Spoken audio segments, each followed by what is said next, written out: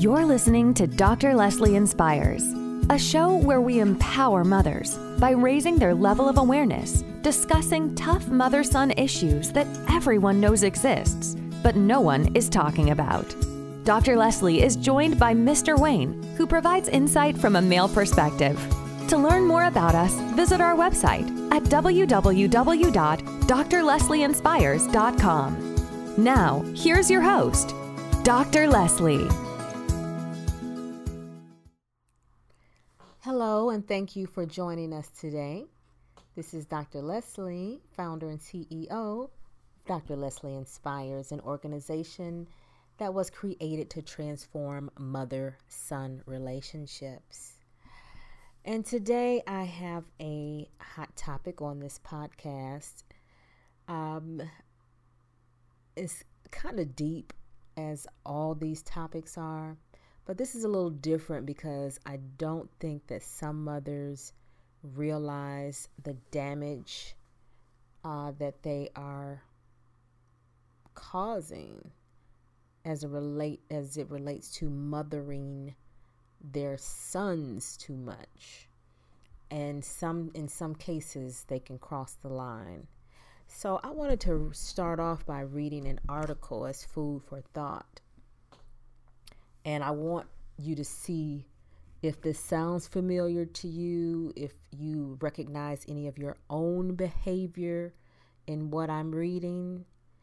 But as you can see, the topic is called emotional incest. Emotional incest. So I remember the moment my life changed. I was lying in a puddle of tears on the floor of a rehab center. I wasn't there for drugs or alcohol. I was there for something much more shameful, at least to me. Cheating on my girlfriend. I checked in as a sex addict, but that's not what I checked out as. When your mom is emotionally dependent on you and has intimate discussions with you that she should be having with her spouse, there's a name for that. The nurse Ratchet, like therapist said, hovering over me like a prize fighter sizing up a dazed opponent. It's called emotional incest.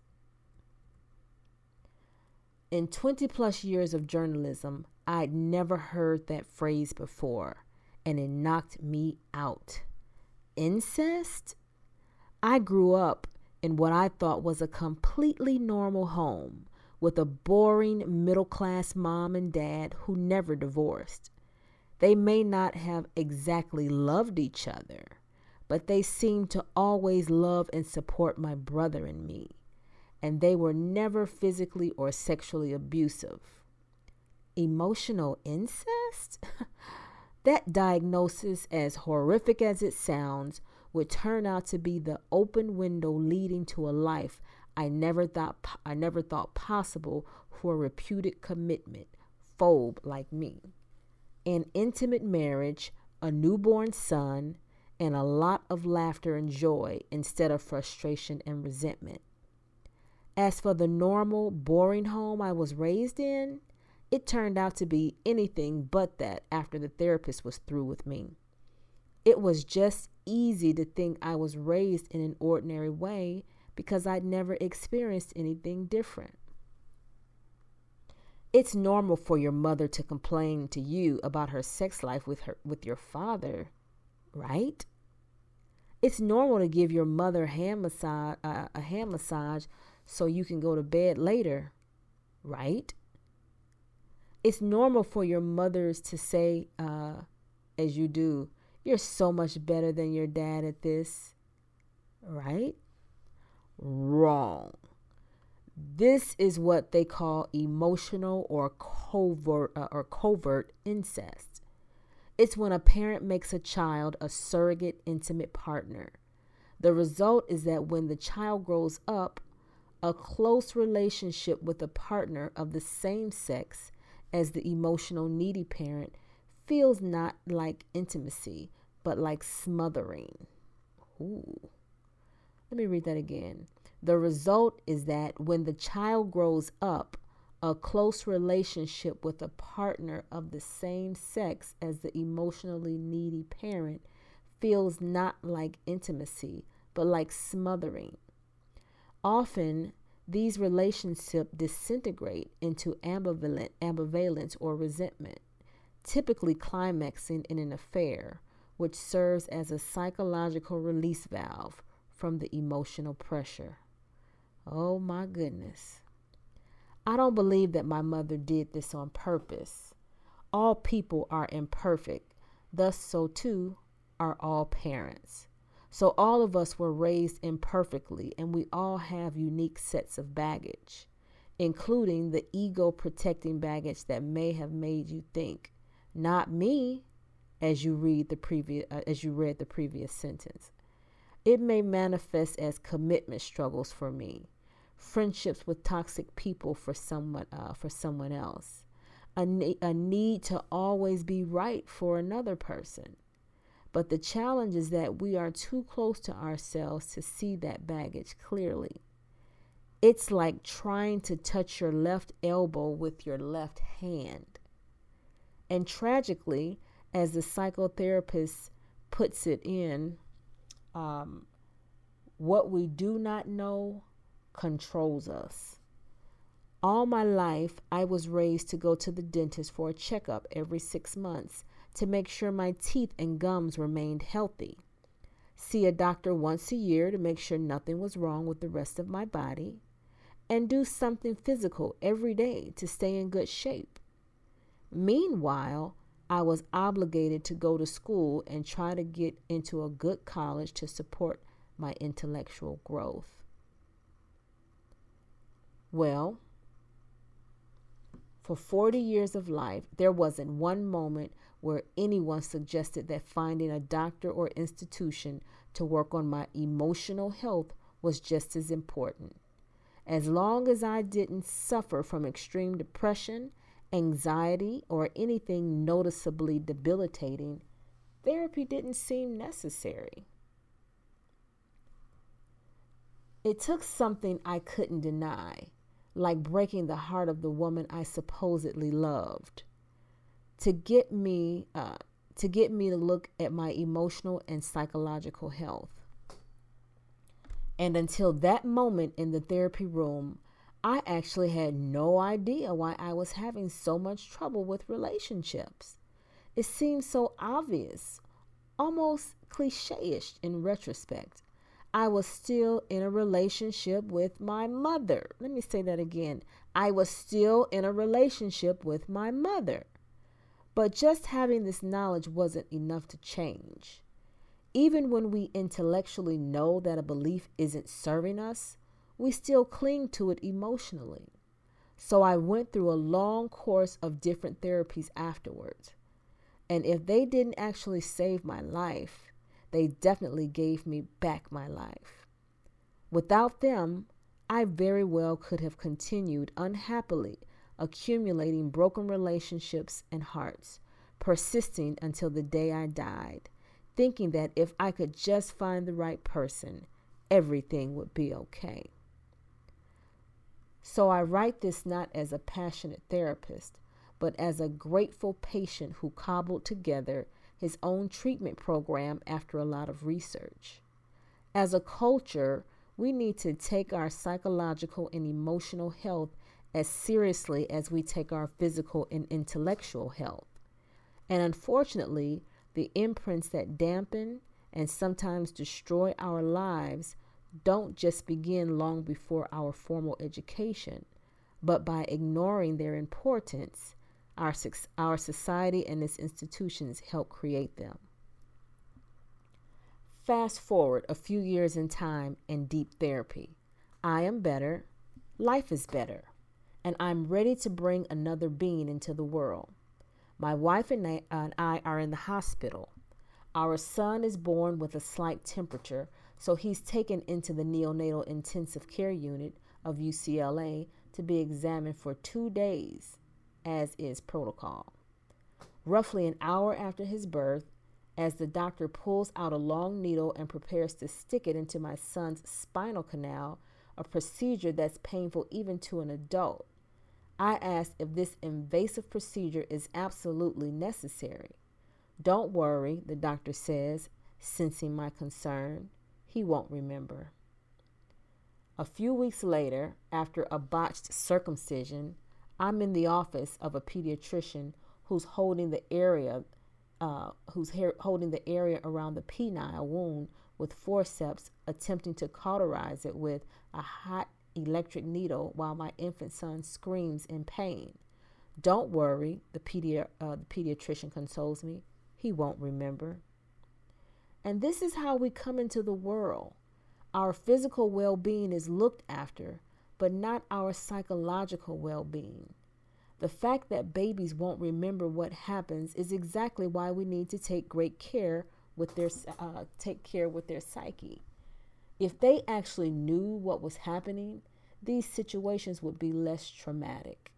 But in my son's case, because he doesn't, all that's happened is that he's been painfully squeezed out of the only world he's ever known, one of connection and union, and into a world that mostly involves disconnection, overwhelm, and pain.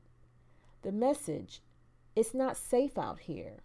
So of course my child won't remember being stabbed in the back immediately after birth, but his nervous system will. After receiving my diagnosis, I didn't rush into treatment. I denied it for a long time. I even met with a leading geneticist researching monogamy, hoping he'd disagree and say that infidelity was just in my nature. Specifically, according to research, the lack of a gene coding for a long vasopressin receptor. But he didn't hand me the get out of therapy free card I was hoping for. Though we're born with certain predispositions and resiliencies, he explained that our nature is even more plastic than we realize. We haven't found anything that's completely genetic, he says. Not even these really hurtful diseases like autism and schizophrenia, or things like intelligence. There's still some sort of environmental factor involved, so you get to change things. The question then remains, how do we change things? I don't believe the answer is therapy as it currently exists. On one hand, there are doctors liberally prescribing medications to not just adults, but children. On the other, there are countless therapists charging $200 an hour for a weekly empathic conversation with no end in sight. And critics often say that techniques from psychoanalysts to EMDR, which uses eye movements, sounds, and sensations as routes into the brain, haven't been proven. But just because we aren't treating the mind well doesn't mean it shouldn't be treated. For my psyche, what happened to be effective was a combination of things. Occasional 3 to 5 day trauma healing workshops supported by a mixture of weekly group therapy, non-talk therapy, most of it working on feelings rather than thoughts, and mental tools to use at home when I regressed into old beliefs and behaviors. But I'm lucky. I had a book advance to spend on these things. One weekend workshop was $2,500, group therapy was $250 a month, and the innovative therapies were on average $175 a session. Insurance wouldn't cover any of this, and herein lies the institutional problem. Emotional healing is a rich person's game. So scientists spend hundreds of millions of dollars working to cure cancer and extend the human life, while the government spreads health care to millions more Americans who will just work as passionately and thoroughly to heal our inner life. Because what use is living another century if you just keep accumulating more and more baggage until you're so weighed down by your own history or your denial of it that you can barely move. Woo! So, emotional incest. And this writer went a different direction, but those are some real questions, because many problems that we see, and we're going to have to continue this in a different podcast, because I don't want to go too long with this, but how many sons are their mother's husbands? You might be married to one, your boyfriend might be one, but you can't contend with that, and some sons, just like the guy in this article, felt like it was completely normal, completely normal. And it's not. But you don't know that until either some people don't realize it until they get into a relationship or until they get married. And it is a form of abuse that many mothers do not know or have not come to grips with until the wife starts complaining because there are no boundaries. There are no boundaries in that mother-son relationship, and the new wife or the girlfriend or the fiance is now saying, okay, are you married to your mother? Or what role am I playing? And she begins to feel inferior to her mom. And so that's just some food for thought today for you, just so that to help you to understand your role and where you are. If you can start thinking about, just making sure that you're not in an emotionally, you're not committing emotional incest with your son. Thank you so much, ladies. Have a great day. Bye-bye. Till next time. Thanks so much for listening to this episode of Dr. Leslie Inspires. If you're enjoying the show, please feel free to rate, subscribe, and leave a review on your preferred podcast listening platform. We really appreciate that effort. Also, for more content and resources, please be sure to visit our website, www.drleslieInspires.com. We'll see you in the next episode.